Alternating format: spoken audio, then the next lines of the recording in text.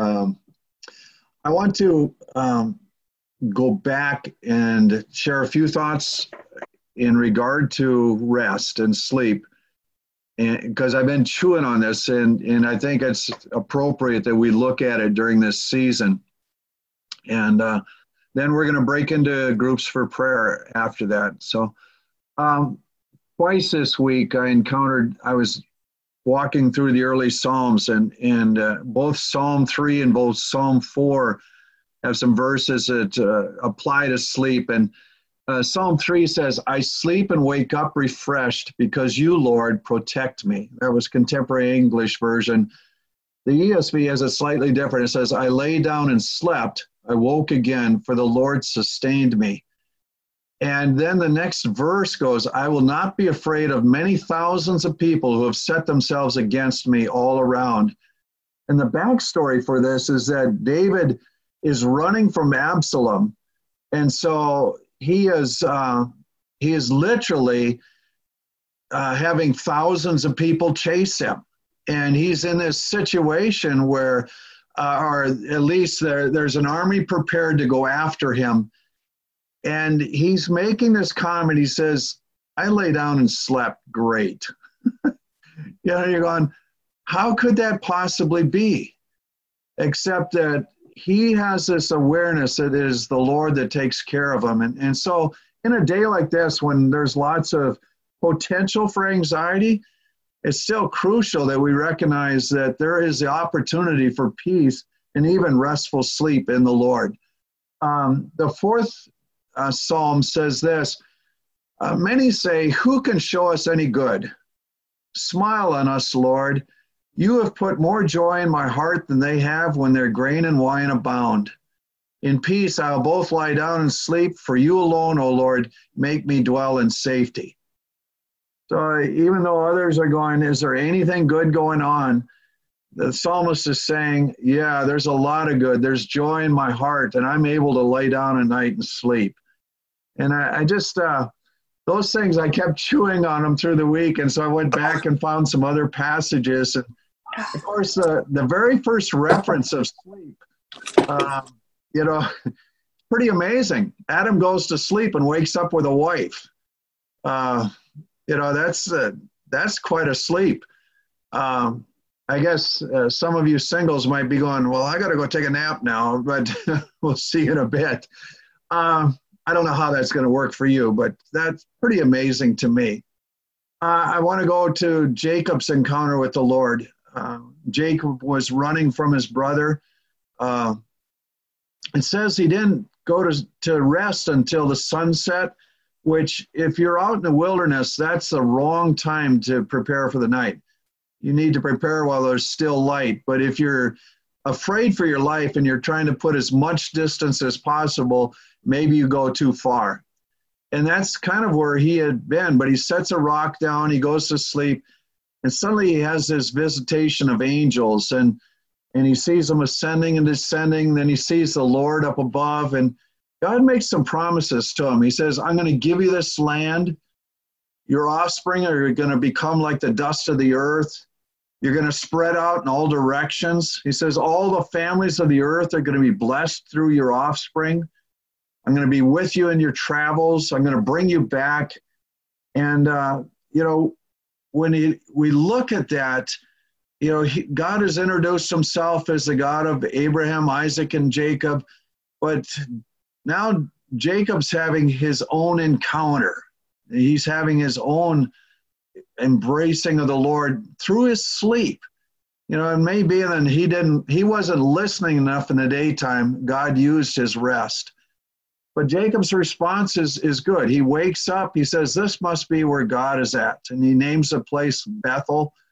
And then he makes a vow to the Lord. He says, if you'll do all these things for me, if you'll bring me back, if you'll give me food to eat, clothes to wear, and you bring me back in peace in my Father's house, he said, I'll give you 1/10 of everything that I have. And I'll make this a house for you.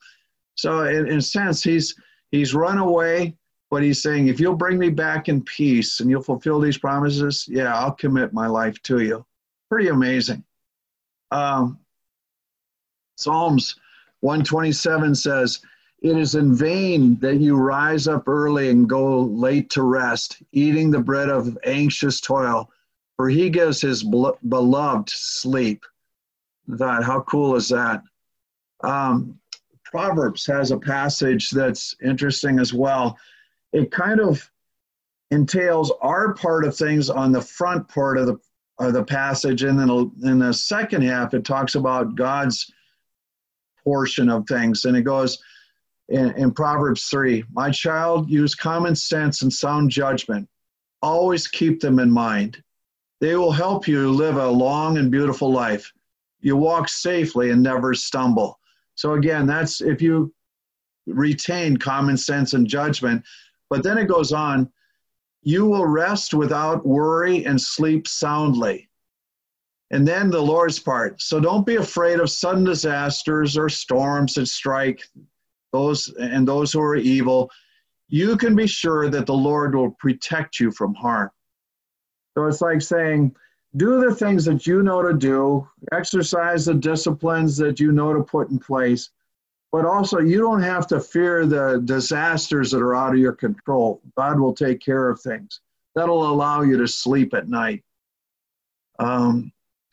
Ezekiel, there's a promise out of Ezekiel 34 where Ezekiel is treated, the Lord is speaking like a shepherd. And so through that chapter, he's talking of shepherding the people and guiding them along. And then he says, "I'll make a covenant of peace with them and banish the wild beasts from the land so that they may dwell securely in the wilderness and sleep in the woods." And again, it's that idea there's safety in the Lord and his protection. Let's jump to the New Testament for just a couple illustrations. Joseph and Mary. Remember when he found out that Mary was pregnant and he's not sure what to do, he's thinking divorce. And it says that an angel of the Lord appears to him in a dream. And he says, "Don't be afraid. Take Mary as your wife. What's conceived in her is of the Holy Spirit." And it says when he woke up, that's what he did. He did what the angel had commanded him. So again, powerful encounters are available to us even while we sleep. And we should be asking the Lord for such. The final thing I want to mention is out of Matthew chapter 8. Remember when Jesus gets into the boat and the disciples follow him, and a great storm arises, and it says they were afraid of being swamped. And for these guys to be fishermen and afraid in a storm, they knew what was going on. They were doing their best, but at the same time, they know how critical that situation is. They're well aware of their circumstances. And it's like sometimes we can know all the details, and that's what seems overwhelming in the moment. You know, these guys knew that unless something changed, they were in deep trouble. And so they just look back and Jesus is sleeping. And, you know, they realize this is not normal. But even in that, they call out to him, and he, of course, he gets up and he says, "Why are you so afraid? You have such little faith." And he rebukes the winds and the waves, and it all stops. And they're going, "What kind of guy is this? Who is this person?" But it starts with him sleeping. And in some ways, it may be during a season like this that even your rest is a testimony to others. It's a witness of your trust in the Lord's faithfulness and his ability to sustain you. What an awesome thing it is that we can call on the Lord for these things and trust him to take care of us this way. I think that in this season, there are people wrestling with anxiety and sleep issues, and we want to pray for that and see God's peace brought into your life as well.